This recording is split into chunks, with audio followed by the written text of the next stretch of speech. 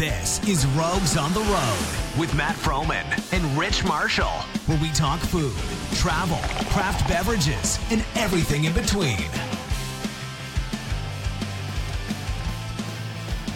Welcome to Rogues on the Road. We're going to talk food, travel, adventure, a bit of booze, and everything in between. Everything in between. And that's where we seem to be going a lot of these days. I'm Rich Marshall. I'm Matt Froman, and we've got a very special guest with us tonight from Diner Brew Company. Mr. Chris Sheldon. Yes. Thanks Hey for coming. guys, thanks for having me on tonight. Hey, thanks for coming on, man. We're excited to talk cider, and not just cider and some different types of cider. You take a very different approach to it. I appreciate that. Yeah, you know, I'll go down whatever road you want to talk about. Apples to another level. It's going to get weird. Very good. All right. So tonight's show beverage, our first show beverage, we're going to do 3 beverages, correct? Correct. Right. We're going to do 3 beverages. We'll work our way up. I've got 3 in front of me. That's beautiful. Perfect. Not for long. You are out of where now? So we're producing in Mount Vernon, New York. Okay. And we're mostly a Westchester-based company. We are quickly expanding our footprint into the city, 5 boroughs, and we touch some of Dutchess and Putnam County as well. Yeah. Mostly, we just wanted to have our production limited to where we're from and where we're producing, and get out to retail in our local market. So it's a hyper-local product. We make it all here. Orchards in Rockland County, Cool. right across the Tappan Zee Bridge, and it is being distributed, self-distributed by moi. Yeah, I know what that's like. Yeah, That's a work. it's a hustle, that's for sure. But we're doing that throughout Westchester County mostly. Cool. Very cool. How long have you been going? We've been up and at it since about October. We've been in front of the public. We were licensed by the state in August, and we started our commercial lease last May. Oh, well, That's so cool. pretty new so still. about a year old, according to the lease. We haven't been able to, make money that entire time, but since we were able to sell October, so like 5 months old. Perfect. And you are actually you're using apples pretty much just from New York State, but we're going to talk about it when we Solely. get deep into it. Exclusively from New York Yeah, State. and That's cool. you've got some really interesting. I saw some interesting apple pictures, so we'll talk about that too. I'm going to post. I'm posting a link right now for Diner Brew. Sure. While we're doing that, why don't we crack open your flagship and what you think your flagship is? Yeah, sure. No, it's definitely our flagship. It's our bestseller. It's our Cidre des Huguenots, which is the mascot from New Rochelle, the Huguenot, and that's my hometown. That's why we named it the Cider of the Huguenot. Goes back to a little bit of historical interpretation. They settled the town, brought a lot of pomological knowledge with them, and helped bring some of the first orchards into New York State. There are actually like 3 pears from New Rochelle. The Lawton Blackberry is from New Rochelle. And these are varietals These are- of heirloom apples. Yes, the Churchland, Huntington, and you're going to have to get back to me on the third one. I'm forgetting it. I'll look it up during this. But Sounds good. We've got a bunch coming from the town, and I'm also French in my inheritance, so basically I wanted to have this tie-in to this farmhouse Yeah. fermentation, my French family, the fact that New Rochelle is settled by French apple growers. So that's where it all comes to this name, the Cider of the Huguenots. That's cool. And it's my farmhouse cider, wild yeast from upstate New York in the St. Lawrence River Valley. Oh. And so the yeast is from New York. The apples are coming from Rockland County. We like to have a nice blend of bitter apples, high acid apples in there, good dessert apples, so you have nice sugars on there too Yeah. to ferment to a higher alcohol level. It's very dry. 7.3% alcohol, and That's pretty high. That kind of it's not the norm for the cider making industry to have fairly high alcohol levels and dry ciders. Mostly they're sometimes perceived as being overly sweet, so it's a little bit different. So your ciders are a combination of different apples? It is. We use a lot of different blends with our partner orchard, the Orchards of Conklin. They like to use a Honeycrisp Mac blend as a base a lot. We get a lot of wine sap apples. We're using a lot of Gold Rush. We will get into actually some experimental apples from the Cornell School of Agriculture. That's Cool. cool. Yes, so we get to dabble in a lot of stuff working with those guys. That's really cool. As of late, we've been working with a lot of Ruby Frost, which is a newer variety, but it's wonderful. It's very crisp, clean, lots of good sugar level on it. It's very dry too when it's fermented out. So And that's your typical style. You're not doing. I mean, Rich, you're from the UK, obviously. So Scrumpy. You're a scrumpy. You're gonna like that's this a one, killer, then. man. Yeah. You'll like this. This actually has a lot of qualities like a Okay. traditional scrumpy because Right. it is wildly fermented. Okay. So, it's got a little bit of rustic character Yeah, to yeah, it, yeah. that almost tart Earthy. tinge. Yeah. Yep, earthy, little phenol to it. Right. Here, Let's crack and it. give Let's a crack try, it. Yeah. So this is the first one. This is called. Forgive my French or lack thereof, but I'm going to call it the Say it in English. Yeah, because I'm from Pom. Huguenot, right? Yes, Huguenot. And this is your flagship cider. This is definitely available throughout the tri-state area. That is beautiful. Oh, he's getting up. All right. Good, man. Usually we're getting up for this. You Cool. are. We're getting Okay. served. Cheers, man. Thanks, mate. I'm here to serve. All right. So there's. Yeah, it's got a nice little, that farm style kind of haze, kind of gives you a nice little wild kind of. You definitely get apple on it, which is great. And this is a combo of 3 different apples. This one is, let's see what batch we're on here. 4. So this would have had some wine sap, some Granny Smith. This would have also had some Fuji in it. I should say that into wine sap, Granny Smith, some Fuji, probably some Ruby Frost in this blend as well. Got to look back at the notes, but Yeah. That's generally that's what we're working with at this time of the year. Cool. That's great. Cheers. Well, cheers, Chris. Cheers, guys. Gypsy. Thanks for Rich, playing. cheers. Cha-ching. Cha-ching. All right, here we go. Cheers, y'all. Oh, it's got a nice little kick in the end. That's nice. Thank you. Very Thank smooth. you. It's funny when you go drier with a cider and a little, to me, to a little more high ABV. You lose the fact that it's a cider, and you still. I think this is really well balanced. That you actually. I think a lot of people think ciders are highly carbonated. Ciders I'm used to back home are not carbonated at all, hence the scrumpy and sort of flat, kick you in the balls the next day sort of thing. Cider can be anything from still all the way to highly petulant, like you're saying, or sparkling. Right. And there's so many methods to do that. You can use a forced counter pressure carbonation on that. You could be doing it naturally in the method, the champagne method, essentially. Letting a re-fermentation happen in the bottle. Generally, you get that kind of like spumante or champagne-like carbonation level to it after that. But it can also be like a traditional scrumpy. It can be light on the carb, whatever natural petulance it gets, but not too much. Maybe the container wasn't fully sealed or something along those lines, Right. Only available in gallon size. Yeah, exactly. It has to be finished in an hour. The worst hangover I've ever. my One of the worst God. hangovers I've ever had It's not even was a hangover. It's was from cider, and that was in the UK. I was in, but they were serving cider. Actually, they rolled kegs, wooden barrels, actually behind the bar. Sure. And they tapped them there. Yep. Super cool. And there were bits of seeds and all sorts of Totally unfiltered, I'm- unpasteurized, natural cider. Yeah, I'm which is sure. wonderful stuff. I think there were a Brilliant. few like pieces of appendages from cider makers, but that just kind of adds a certain I don't know what. Cider making lore has so many different stories for weird little one-offs that you can do.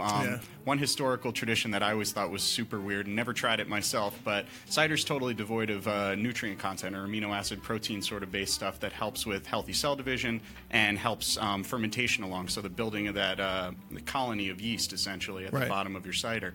So one method I've read about in English cider making specifically, and Rich, maybe you've heard of this, is taking a slab of beef, like a T-bone steak, and you hang it in the cider, and obviously it's got a lot of protein content to it, so it provides that nutrition that the yeast needs to eat in order to then healthily ferment the cider, which it's missing if it doesn't have that.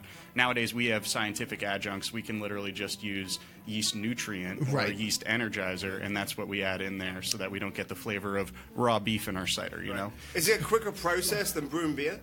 No, it's actually a much slower process. So like beer, you could turn a quick beer around in a week. Once you're done brewing it, you could be done fermenting in less than a week. Actually, they're starting to do yeast. White Labs is putting out high pressure lager yeast that can now turn around lagers even in less than 2 weeks, which is really That's a little unusual. remarkable, because lagers in the beer world are known as being like a 2-month age at least sort of product. But cider, no matter what, if you want to do a natural clarification with it, cold crash, whether or not you're using wine adjuncts like Ketosan and Kielcesol, which are natural sort of clarifiers, takes around a month and a half to 2 months to really process a whole batch, get it to where I like it to look, and then carbonate it up and then start packaging it. Shipping out, right? Yeah. Cool. And it's funny because New York State, I mean, we've got breweries, cideries, distilleries opening up left, right, and center. Many cideries? Yeah, and you'd think Bunch. there's a bunch. Yes. In fact, Harvest Moon Farm. Just stopped in there last week. Yeah, and Good guys, they should definitely get a plug. Their beet cider is amazing. Try so it. we've actually had it on the show. You have, cool. We've actually had it on the show. But it was funny. I was chatting with those guys, and I really thought cider was really kind of produced, all in one collective kind of way. And in speaking with you, and speaking obviously with you, Rich, and the UK and American cider, they're actually kind of all produced very differently. And specifically you were trained in like a French style, which if you can explain the differences between an American style cider, Sure. Sure, a French and a... So I wouldn't say formally trained, but I've definitely, my family is French, and they were eau de vie makers, and I kind of have tried to lift that mantle up. It was dropped for a couple of generations, but the natural low wine product that you make eau de vie and Calvados from is hard cider. So that goes back, and I like to kind of think of that as me picking up on a historical interpretation. But I have been to Normandy. I went to the Route de Cide, or the cider route, in the Pays d'Auge, which is the land of the trout up in Normandy, kind of 2 hours away from where the D-Day beaches are. Oh, wow. But it's known for its cider making. Some of the best Calvados and cider makers in the world are coming from there. And old growth, too, right? There's old growth apple. Old growth apples, old heritage bittersweets. You get stuff like Binet Rouge and Moulin Avant and all these French names that no one would understand if I keep going. But they're wonderful apples, and they have such sort of playful names to them. They translate to like the little yellow and like the red guy in the wind or something like that. Like they're really the dead guy in the And if you go to the UK, it's like it translates to like the drunken Bobby. The UK has some really nice varietal names on their old ciders too. Like Snubnose is one I always thought was really funny, that's cool. and that's a good one. But anyways, these are bittersweet and bitter sharp apples, and because their name denotes what they are, essentially, in terms of their flavor profile. They have good sugars for fermenting. They're usually small. They're not pretty. They're hard to ingest when you're eating apples because they have a lot of tannins in their skin. Almost like a crab apple. Like a crab apple, Okay. which also have those tannins, which make it very hard and unpalatable when you're eating it. Yeah. Leaves sort of a residue or film on your teeth that like you're used to having when you have like something very bitter. Yeah. It's like an unprocessed olive. Yes. So those ciders, exactly. I used to do that to my Or even school one of those, kids. like, It was That's cool. why you're fired. That's why I'm fine. Like, oh, look at their olives. Can I try them? Sure. I think you took an industry step up, I think, Congrats. But these are apples that are really not meant for eating. They're great when you can eat them, and I've done it and I loved it, but it takes a particular palate to like eating them. They're really good when you turn them into cider or use them for alternative purposes. Right. Jams, jellies, that sort of stuff. But they have bitterness to them, so they have a complexity just like wine because they're bringing tannins to the table. And what helps with that, and what I noticed is, in my travels in Normandy, they use less bitter sharp varieties and more bitter sweet varieties. And as I got further away from this region called the Pays d'Auge, further toward the D-Day beaches, actually, and I'll only speak to where I went. There's so much more that I need to explore in French cider, but I went up to the D-Day beaches, and I was closer to Brittany, and I was getting cider blends that definitely had more bitter sharp apples in them. Interesting. And all of a sudden, the flavor complexity started to just jump out at me because I have more acid level. You have a higher acid, tannins, and then you have good sugar level for fermenting, so you get a really nice and complex cider that is awakening different parts of your palate and different parts of your sensory sort of perception. And that was a very cool kind of like difference that I noticed between close to Brittany ciders and then Norman ciders. So you're traveling and kind of developing your palate as Research. you were doing research. You were I was developing doing research, asking all the cider makers in their caves. They call them caves there, but basically they're cellars. You know, that's where they invite you in and you try their stuff. And I was asking them about their making methods. Speaking in my broken Franglish, essentially. At least they appreciate when you at least try. There was a great moment where I was in the cellar for Madame Fouché, who's a really good cider maker outside of Cambrai, where Camembert cheese comes from in Pays d'Auge. Yep. So anyways, she's got this wonderful, wonderful house on top of a hill, and her orchard is this rolling hill as you go up. And there were these American expats who were living in Britain and on a week's vacation on the cider route. For whatever reason, they thought it would be a cool thing to do. Absolutely. Didn't speak a word of French, so I got a kick out of translating for them and getting them stuff. Like, she didn't understand a word they were saying, so basically I was able to be the bridge in that moment where they were like, we heard about this stuff called Pommeau. Does she have any? Can we try it? And I'd like translate That's it. And then cool. by the end of the day, I'm doing, and this is like an 85 to 90-year-old woman, I'm taking shots of Calvados and Pommeau with the madame and the family, and their kids are running around in the garden, and like, you know, they're in the cellar with me, kind of like having like this tasting with her. It was a really fun moment. You were probably in heaven at that point. I was loving it, yeah, because I went there partially to visit my family, who I had never really met my French family at the time. A bunch of second cousins. My dad has like, I think it's like 18 first cousins over there throughout like Paris, Normandy, the Banlieue outside. But it was cool because I stayed with them. They live in a region called the Sarthe, which is just below Normandy and above the Loire Valley. And it's on this river. They name regions in France a lot after the river. So Loire is named after the Loire river. This one is named after the Sarthe River. And yeah, they have a great apple growing tradition there. It's actually the third largest region for apples in France. Stayed there. My cousin has like this pseudo orchard and farm, and got to like kind of like hang out in paradise. And that's awesome. And then go and do the exploration for the kind of like, hey, how is French cider making really done? And I know you asked about the differences between American and French cider. Yeah. Generally, there are a lot. Yeah. So we got it with the type of apple. Yeah, I mean, type of apple. You know, I think most people that that consume have a basic knowledge of fermentation. You know, you mash your apples, you pitch your yeast, and you wait, and then you rack, and then you carbonate and bottle, and you drink. Yep. But there are subtle differences between them, and you actually brought a cider today too. That shows that would be the one we just tried, was really the farmhouse fermented cider. I call it my Franco-American hybrid cider, because one major difference between French and English cider that differentiates my Cidre des Huguenots between a traditional French cider is alcohol level, dryness, and their kind of correlation in between. So like, for instance, that Cidre des Huguenots is 7.3% alcohol. Right. I let that farmhouse yeast actually go all the way and ferment out almost all the residual sugars from that cider.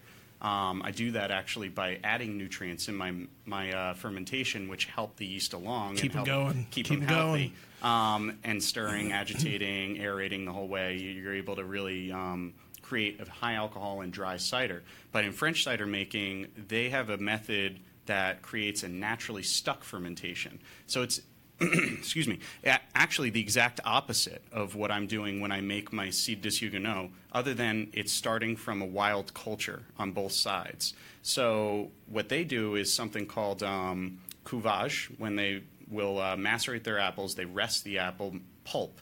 And what the cheese essentially, or what the macerated apple stuff, they let it rest after it's been macerated for like up to 24 hours is what I was finding at some of these farms I went to. So it's almost like you're getting wild yeast that are beginning to. It's almost like a cold ship. Getting exposed as it's sitting there, but the main purpose for it is actually to draw the pectin, and it gets a richer color, is what some of the cider makers I talked to actually were harping on, and that's why they say they do it. But it's also for this process where the pectin leaches out of these high pectin apples, and what that does is when you press the pulp afterward, you're able to actually extract a juice with a high pectin level in it. You add, nowadays we add different sort of scientific additives, calcium chloride, oftentimes as an ionic kind of bonder for this pectin, and as you're fermenting, the pectin all coagulates at the top of the cider. You let it sort of start naturally. You hold it cold. You make sure it's a very cold and slow fermentation so there's not too much bubbling. And this hat forms on top of the cider. I was going to say, it almost sounds like a mother from making vinegar. It kind of is. Almost but like a bacterial mat. It's not a bacteria but in itself. It's just literally this this jelly of pectin. If you can imagine it, it's like your apple grandma, jelly. It's like your grandma taking, Granny Smith apples and, cooking them until she can literally turn that into pectin so that she can make jellies with the Granny Smith apples. Yeah. So it's sitting on top of the cider. It's been bonded together by that calcium chloride, which is ionized to make it very ionically charged. And then the idea is that the pectin is drawing, because it's ionically charged, all the nutrients out of the cider. Any amino acids that are there are being attracted up to the cider. The yeast colony on the bottom is very slowly fermenting, and it's actually getting stuck as it's fermenting because it doesn't have any healthy kind of nutrients for it to eat along the way. Because it's being drawn up by the It's being drawn up by the jelly on top. And so the cider in between is fermented to about 4, maybe 4.5 to 5% at max, and it's naturally sweet with the sugars from the cider itself. No additives, no nothing, no chaptalization. It's literally just in the raw. a natural, raw, wild fermented cider. And then they do this method they call soutiré, which is just to pull underneath. So essentially you rack the cider that's in between the two, Right. move it into another vessel, let it sit for another few months to secondary cold crash, clarify. And at the end of the day, you're bottling something that usually will be what they call in the bottle bouche, so it's re-fermented in the bottle and it's very carbonated using that method champenoise. But essentially it's a 4 to 5% cider, and it's naturally sweet with all the flavors coming from the apples in the pressing, so you don't have to, excuse me, phone's ringing there, so you don't have to add sugar to give it that flavor. Yeah. So a lot of times you're not back sweetening. no back sweetening. You're not back sweetening. You're not adding cider. It's a very, very authentic process, and you can definitely taste the authenticity. You get flavor you get like the sort of hints of honey and mellow sweet kind of juice, even though you can taste the alcohol, but it's very well blended. Very floral notes in that sort of cider. I drank way too much while I was over there, and It's research. well, yeah, it was research. Yeah, But I think that's what I told him at duty free too when I was bringing 12 bottles back. this is research. Yeah. It's research. Yeah. Yeah. It's research. But it's funny, like, because most people go to the Loire Valley, and a lot of people know about Calvados. I'm a huge fan of Calvados. Love Calvados, but I was unaware of how big the cider movement and cider production, and it's still going on. That's happening over there, and I think that's And it's grown, or is it growing, or it's just always been. I think the commercial end of it is growing, and the bigger producers over there are becoming more and more easily found over here in the United States. Right. Names like Domaine Dupont, Christian Drouin, from Brittany, Eric Bordelais, who makes these wonderful, wonderful seed and poiré, or Perry's and ciders. But honestly, I think that the tradition over there has been well established for a long time. Yeah. It has had a foothold for many centuries, Yeah. and it is a trip to take, because when you go, you realize that the big producers who we can find over here from there, the exports, Right. aren't nearly the majority of what's going on there. Most of the cider makers over there and perry makers over there are making, basically they have farms. The laws are a lot more lax from what I found in terms of how you can sell on premises or even sell to anyone, for that matter. And As it should sanitary be. standards are way less too. I worked in the French Alps for a summer, and we went down to a winemaker with 12 5-gallon water jugs, and they literally just filled them up with wine. People are doing it in their backyards, Oh, yeah. and they have, whether or not they're a family that's been on a farm for multiple generations, or they just buy a property and it has trees on it, and it press in the garage, they'll do it, Get busy, and then yeah. they'll sell it. And I had one guy quote me, he was selling like 20,000 liters a year. Jeez. And I think on average, the average French person will consume something like 5 gallons of cider annually. So a lot of these sales are coming direct to consumer. Yep. They're going, and whether or not they seek it out or they ship it or however the hell they do it, they're basically selling off their farm stand, and they're selling through cases upon cases of cider in 750 milliliter bottles.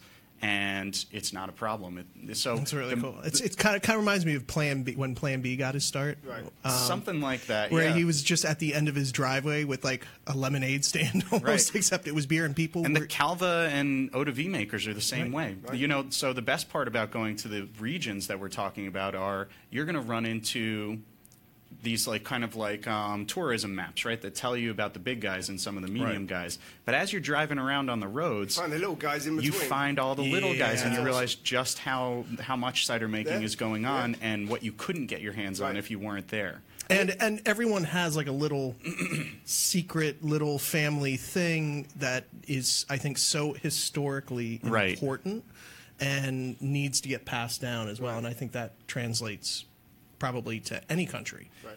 Is hard cider still quite new in the United States? As a General daily beverage? As a commercial commodity, I don't believe so. Okay. Its popularity has become grown. extraordinary in the last like 5 years. Yeah. Right. And there have been a few flagship kind of brands that have led the charge. Right. There have been major brands that have been around for a long time, and they're owned by, I think, Bulmers, but like Magners, Bulmers, Right, Strongbow. right. You know, the UK stuff that's been making it over here for a long while. But then in New York State, we've also got Angry Orchard, Right. represented by Boston Beer. So they're doing gigantic production. And they work just opened their In Walden. in Walden, Right. New York. with Christ, Yeah. which is one of the largest, if not the largest, New York State orchard. So like they work right on their property and awesome. have the facility right there. So you know, I think that ciders have had a foothold for a long time. You talk about the boutique brands that have been around for a while. I've seen the name Eden at least for the last decade, making ice ciders up in Vermont. Farnham Hill, you know, Steve Wood, who runs that orchard and cidery, has been doing it since the 80s, I believe. He's thought of as kind of like the harbinger of like the craft cider movement in the United States, and has been growing these traditional English and French bitter sharp and bittersweet varieties for just as long. They're apples that were kind of passed over by commercial growers for a Yeah. really long time, and old forgotten orchards were out of vogue, and now in the last 10 years they're very in vogue for your, you know, whether or not it's someone who's a cider enthusiast like myself, or a hobbyist farmer, or, you know, someone who actually owns a commercial orchard and wants to start planting these varieties again. They're becoming much more popular, and actually the price for bins of cider apples in the Hudson Valley has gone up. It's gone up. A lot in the last couple of years. And that's great to see. It is. Farm agriculture in New York State helps the farmers extraordinarily, and Yeah. stuff like that where supply and demand gets affected Yep. by it. Just the proof is in the pudding right Yeah. there. Yeah. And How is apple growing in New York State with your variety of climate? It's wonderful. Is it? We've always been one of the largest in the country. I've heard cited. I've seen it cited that we're the second largest state for apple growing. We definitely have, of the large apple growers in the United States, some of the oldest orchards in the country, and some of the oldest orcharding practice. Yeah. I mean, even just talking about the Huguenots, part of the reason I find it so fascinating is they settled New Rochelle in the 1600s. Holy crap. So they've been around for a while, and they were back before the kind of industrialization of these small municipalities and towns up here in Westchester. They were farms, and on the Long Island Sound, basically they would come to the Sound. You stay near the water, like everyone does, whether or not it's a bay or a river, and these long strips of farms would just split the town and head up toward Scarsdale, head up toward White Plains, and people would run these gigantic orchards throughout Westchester County. You still see a lot of old crab apples throughout our immediate area, mulberry trees, that Yeah. sort of stuff that they would have brought.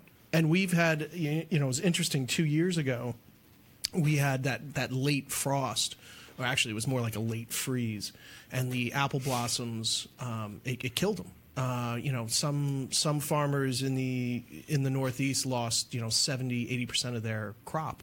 And the cool thing is, those trees didn't use the energy to produce apples that year because they had no buds on them, so they didn't produce. So they had all this pent up energy in them. And last year, I remember it was either last year or the year before. It was 2017. It was fall 2017. harvest. We had a bumper crop, It which was really was nice. I remember going up the Taconic Parkway and seeing apple trees in full bloom that I had no idea were even producing apples. Right. You know, and obviously it was part of some old farm and just old trees. Well established, right?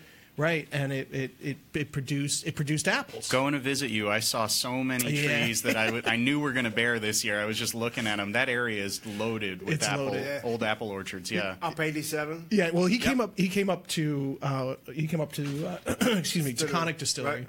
Yep. And like one of the first things you were saying was like, Holy "Oh, there's crap. this orchard here and this orchard here," and like, do you think maybe? I only knew it by like the Google Map route. I was taking. I was like, right, well, I was on route whatever, and there was an orchard over to my left. There's a whole kind of corridor funny, yeah. Right, Yeah. and in a sense, And none of them are commercial production. No. Is the wonderful part about it. Someone bought a house that had the trees on them Right. for 100, however many years, Right. 50, 100 years. Come and all pick- of a sudden, yeah. like, they've got this bounty that's very popular to people like me, but Yeah. they couldn't care less about it. right, You know? right. That one farm that I kind of put you in contact with. I Right. mean, they've got probably 24 trees, well growth. They need to be topped, but.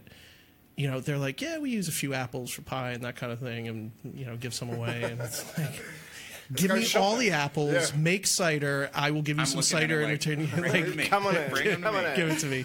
That's awesome. That's excellent. All right, so speaking of cider, let's move into should we move into the second cider? Because Sure. you mentioned ice cider. Sure. There is ice wine, which comes out of Canada, but this is an ice cider. Have you had an ice cider Never before? had it. Do you know what an ice cider is? No idea. It's actually pretty cool. Okay. Shall I? Go for it. Do it. Make it happen. Okay, so ice wine, ice cider, both really cool products. And you're right. Generally, you do see ice cider coming as a tradition from the Quebec region. I think that's where it started, but it is very doable in the northern reaches of New York. We did one here in the Hudson Valley this year. We had the right weather patterns for it. You see a lot of them coming out from Vermont.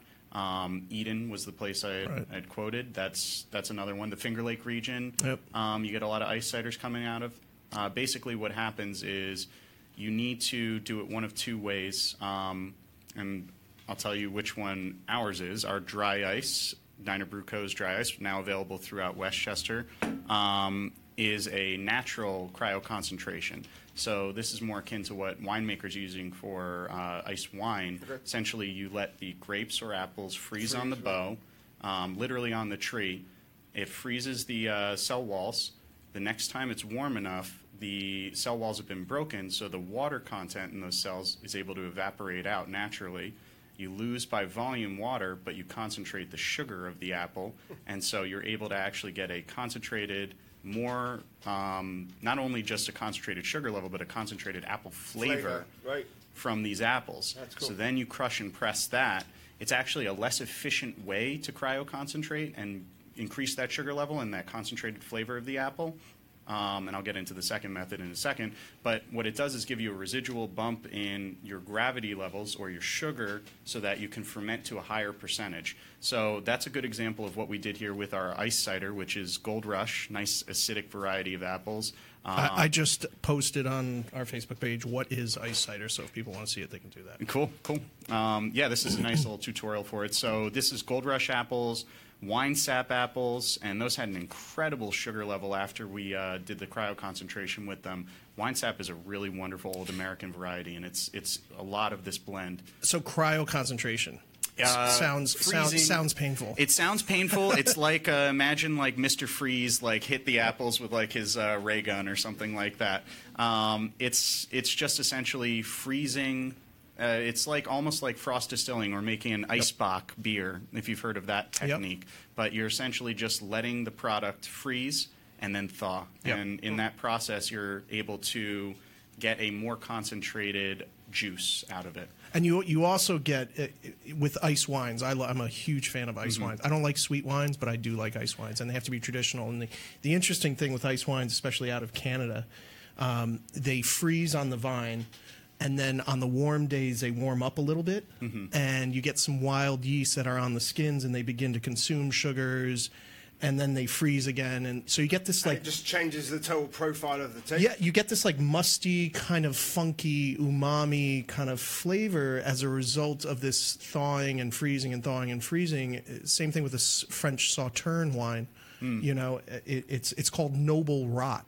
And, that definitely, you can taste the difference in an ice cider and ice wine that has actually traditionally been frozen as opposed to post-harvesting and post-freezing, sorry. That sort of noble rot you're talking about, we did capture that in this cider. Oh. This is actually a very clean taste, but we did use the wild and native culture from the Rockland County farm that we're working with to ferment this. So they're located in Pomona, New York, so we named the culture Pomona. Why wouldn't you? Yeah, exactly, yeah. It's your own yeast strain. It's a multiculture, but it ferments out really well, really clean, and it came naturally from those apples. So That's so nice. It works really well. Here, let me give you guys a taste, Absolutely. and then I can get into the other. Absolutely. While we're doing that, we've had a lot happen in the past couple of weeks, so we're gonna talk a little bit about some new and goods. You had some things. Obviously, Rich came in without crutches. Thank you, sir. I've gone from an infant to a awkward teenager in about 8 weeks. Okay. They say twice a man. What do they say? Twice a child, once a man. I think I'm going on once a man, Cheers. twice a Twice a child, child, there you go. and milking it. So, But you came in on your own 2 feet. I did. So off the crutches, off the cast, and hobbling well. That's awesome. So I should get my special parking ticket in the mail any minute. So I can milk that. So you get an actual handicap, I do. which actually could have worked, maybe weeks ago Yeah. when we didn't get when we got slapped with parking tickets across our. Across the road. Right. Yeah, Yeah, We right got- on the driver's side. yeah. Just a little. Yeah, so on the mend with that, as you know, we have chickens, so we just got a whole new set of baby chickens coming. You saw that that was on our Facebook page. Rich is a chicken whisperer, by the way. Nah, not really. I just, Dude, complete chicken whisperer. He's a chick man. Here's to you. There you go. Here's to you being a Thanks, chicken mate. whisperer. Cheers, ice cider. Cheers. First cider. That's awesome. Here we go. So this one is 8.5% because we got that residual kind of concentration of the apples there before we crushed and pressed it. The other method you can use is actually letting the juice, crushing and pressing the juice, and then letting the juice actually freeze, and then thawing it and taking the ice floats on the top, and you take the concentrated So juice from out of your underneath, valve right. on the bottom. Right? Yeah. That's cool. It's man. Just so smooth. It's very. Is it wrong to say it's got some champagne notes to it? I appreciate that. Okay, good. It definitely. And I'm not a fan of champagne. We make our ciders. I try and elevate it a little bit. You know, like you were saying, you got your worst hangover in your life from a cider. Yeah. I like to give people their bang for their buck, and the drier it is, the more alcoholic it's going to be, the more flavor you're going to get out of that, and you're going to have a better time the day of, and then less residual sugar giving you a hangover the night after. Actually, a the day buddy of after. ours just posted on this thread, what's the difference between what we're drinking and Scrumpy? It's just the concentration of... The concentration of the apples, type of apples, Scrumpy usually, like we were talking about with that Huguenot cider, to answer your question, will have a little bit more of a tart profile to it or a rustic profile. Right. Kind of gets a little bit more acetobacter exposure, and what that is in layman's terms is just vinegar exposure, so it has a little bit more of a kind of like tart vinegarized taste to it. Right. Which is something that's standard in a lot of cider profiles, like Basque region cider. A lot of American producers are now making quote-unquote Basque region or Spanish-style ciders, which have that kind of vinegarization to them. Just because sours are so popular now. Yeah. And a lot of them are branding it as sours. The nomenclature gets a little confusing when you get over to the United States. We like to make up our own names for a lot of stuff. Yeah. So, I like a Basque style, minus all the violence. Well, I think in the American palate, if you start saying, if people start understanding what the difference in types of sours are, then if you know that most sour ciders are coming from a vinegarization rather than in sour beers, they use a lot of lactobacillus. Yeah. Lactobacillus is known for giving a more of a candy sour taste. So if you look at the ingredients on like Sour Patch Kids or Sour Straws or something like that, you'll see lactic acid. Lactic acid, yeah. And that's a totally different profile from what a sour cider will give you. You know, the vinegar sour has more of a kind of like, it's more intense. It's also a lot more complex and not as one-dimensional. It's going to give a lot more flavors as opposed to a very one-dimensional, just lactic acid. It is. And it depends on your preference and tastes, what you go for. You know, I don't often see a vinegarized beers being pitched that way, you know. So Yeah. it's really about perception, palate, and what's popular and in vogue in the way that we present it, right? This, I mean, What outcome you're looking for at the end of the night? I would drink this all day with like, you know, like Well, thank you, sir. a good like some heavy cheese and like charcuterie. It's I think too easy. Yeah, it's got a nice ability, I think, to cut through something like a good like Roquefort cheese or It's those- even seafood. I think it would be phenomenal. It's with the seafood. tannins and acids in here, man. Yeah. I really, my general pH level, I mean, this is technical, but like I like to ride around like 3.5, 3.6, which is fairly low. You won't see beers that low usually, unless they're sours, but it's, it makes a more complex beverage for Yeah. the consumer. Yeah. You know, the acids cut the tannins, and the tannins bring that bitter level to it, and you've got this. You're always going to have sweetness because it's coming from apples, Yeah, depending on what apples it is. So you don't just want it to be sweet. That's one dimensional. You want know? it balanced. You want Yep. it. You want the whole thing. It's Some aftertaste in Yeah. there. Yep. Little And kick you- in the end. so Rich brought something to go along with it. Well, I figure all these eggs I'm having, I should try and venture out with. I told you he's an egg whisperer, but I think what you made, which I don't. I'd never heard of it till yesterday, so I'm looking for egg recipes. Are you hungry? Yeah, of course. Gypsy, you're hungry? Okay. Okay, so this is called a roulade. So basically, I don't know. I've how had it from- beef roulade. Have you? Yeah. Yeah. So just basically, it's a pastry made out of eggs and flour, Okay. and baked, and then basically put whatever filling you want in the middle of it. I did spinach, mushrooms, onions, and what do you call those things? sun-dried tomatoes. Thank you very much. And you bake the crap out of it, and Yeah, it almost looks like a souffle, but Sounds like a quiche minus the pie crust. exactly. exactly.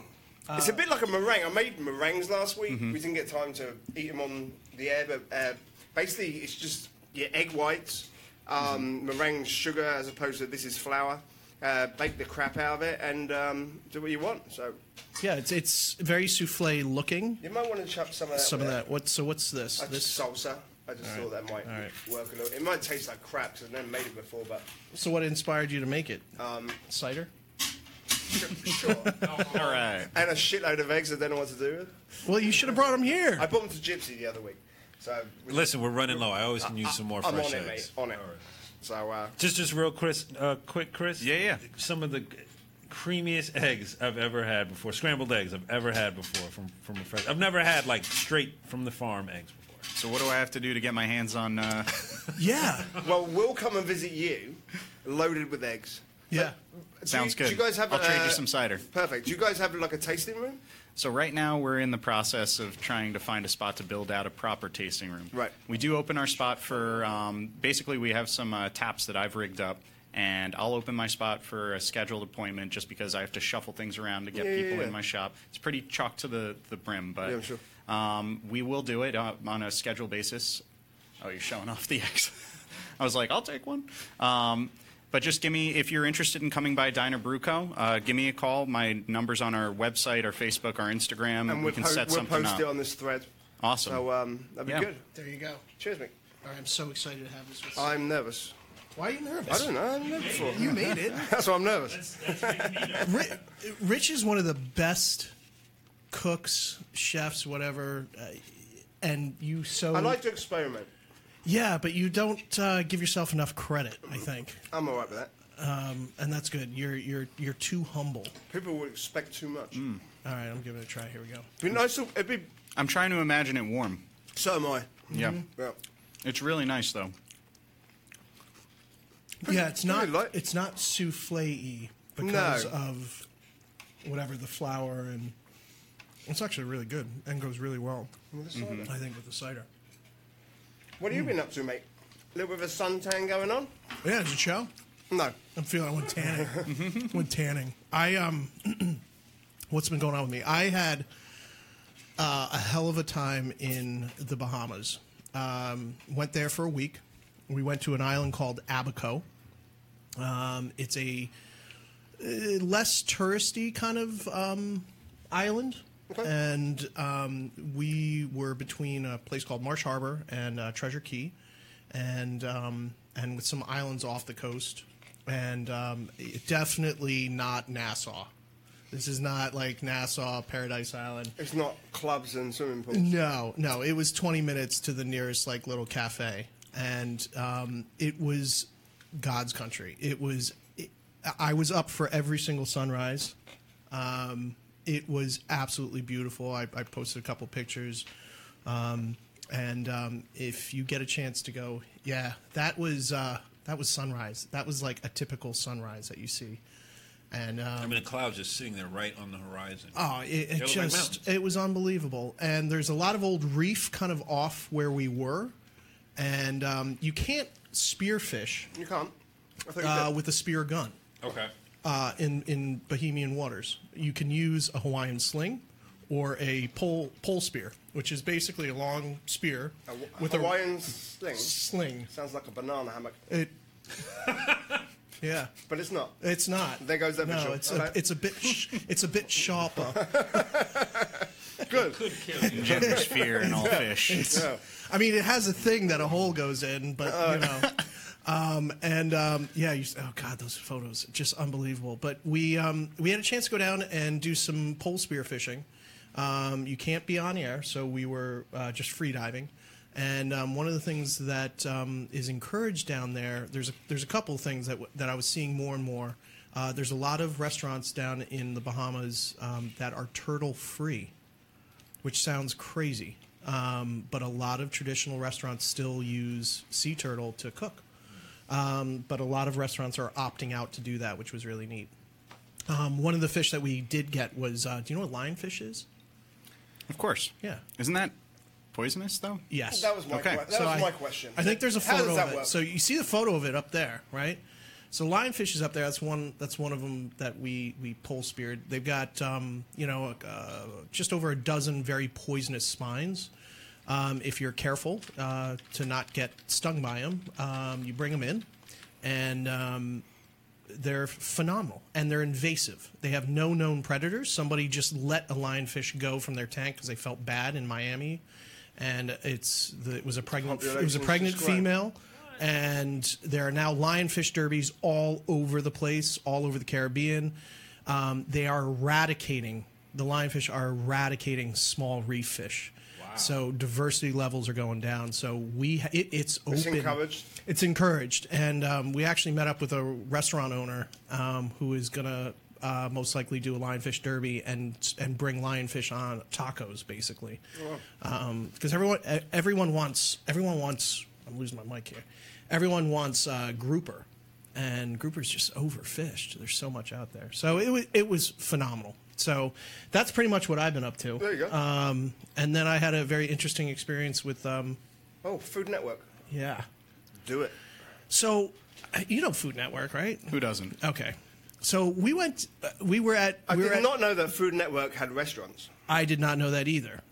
We were at Fort Lauderdale Airport. By the way, never go to Fort Lauderdale Airport. Arguably by connection, there's one here in Portchester, actually. A Food Network Real- kitchen. Well, there's Mario Batali's place over Yes. here, Terry Lodge. But this is He's not exactly Food Network, but right. been on the shows enough, right? He's a little bit on the down low right now. Yeah. And so he, so basically, Food Network has this kitchen, and you can go to Fort Lauderdale Airport and sit down, get food, and you think it would be like this amazing Food Network quality. It was awful. I had like a wrap sandwich, and there's a photo of it. It's lettuce. It's lettuce on a wrap. So it was a little disappointing. Yeah.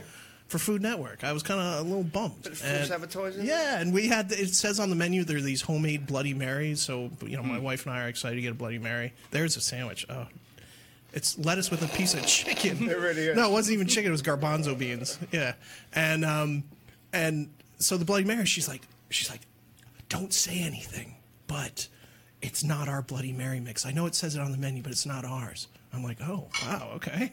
I'm like, I didn't get a picture of the Bloody Mary. She's like, it's Ocean Spray. You're just that. Yeah.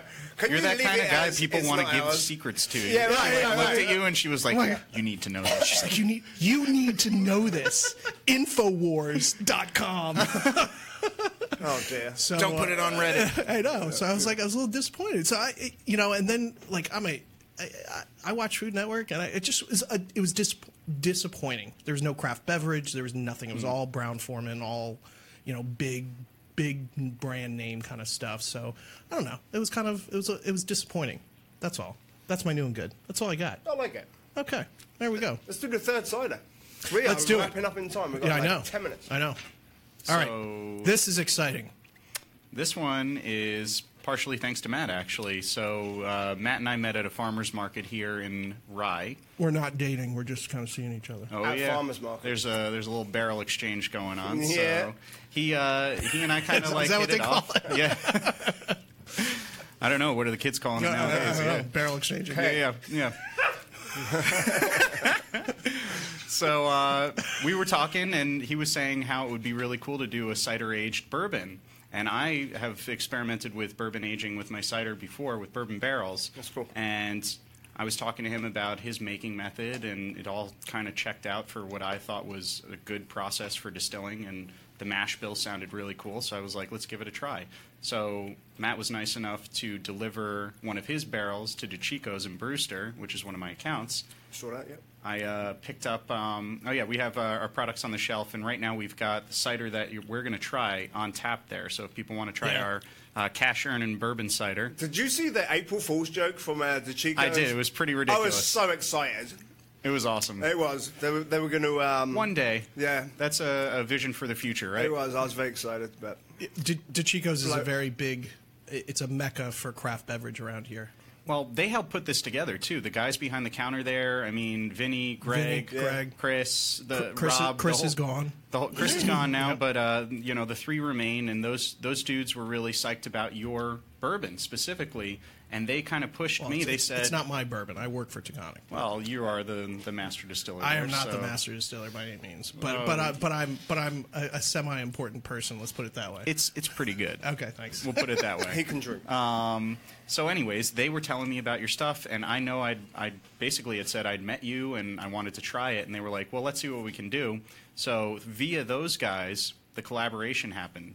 You drop off the barrel, I go back, drop off some product, pick up the barrel. 2 months later is a couple of weeks ago.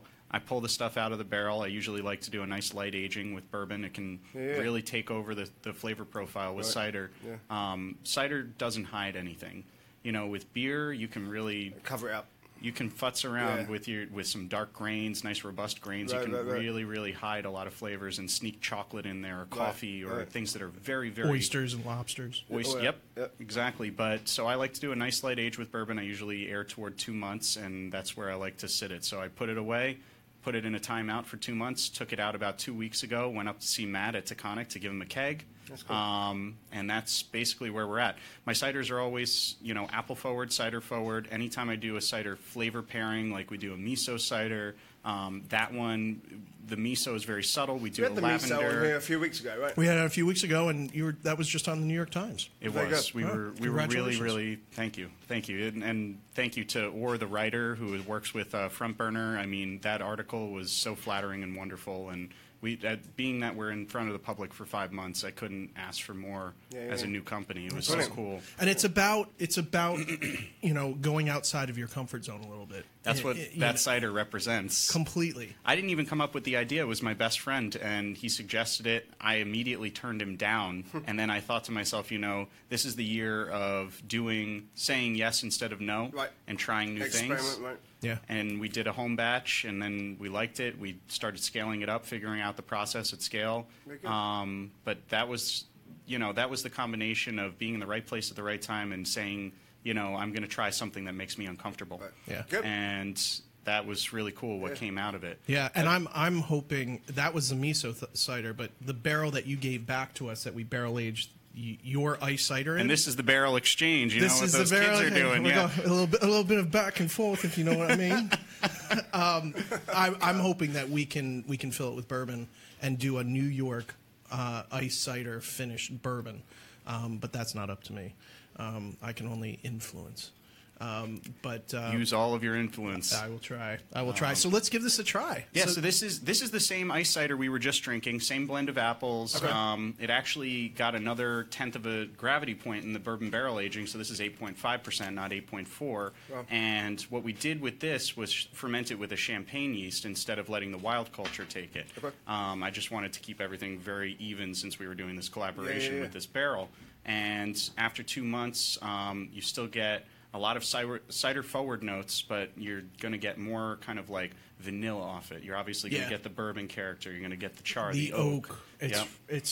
it's Let nice. me come around and All pour right. you guys some. Cool. And this is in a DeChico's Crowler. So Crowlers are the new, aluminum. Yes, which they are 32 going. ounces of joy. Yeah, Sublime had it wrong. that's such a great idea. I love. Yeah, it's.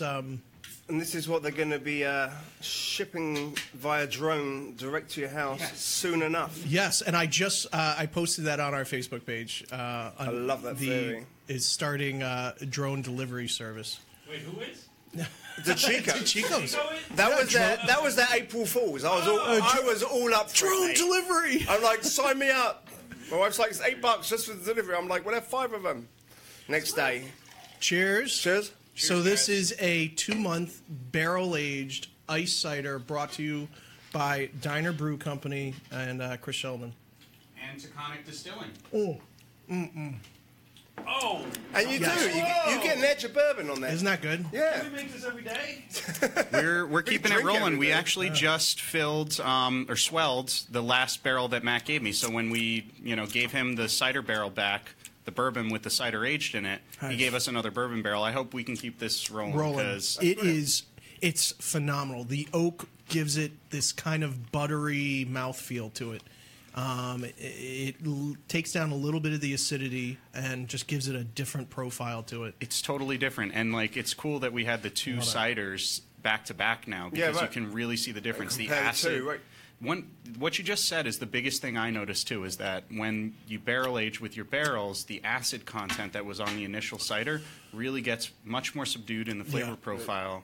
And I get so much vanilla off of it. I get a lot of vanilla and a nice mouthfeel, and I think obviously that's the residual bourbon, those caramel, that butterscotch, that vanilla, and probably the 3 char on it is probably helping to The technical mellow out some of the acid on it. But To me, I love it because it tastes like there's a shot of bourbon in it. There you go. Straight up. That's Just- it. Right. I mean, And it's all cider. it's all cider, Yeah. so it's like And it just flows down. see now, I would love this. I would love this at a bar.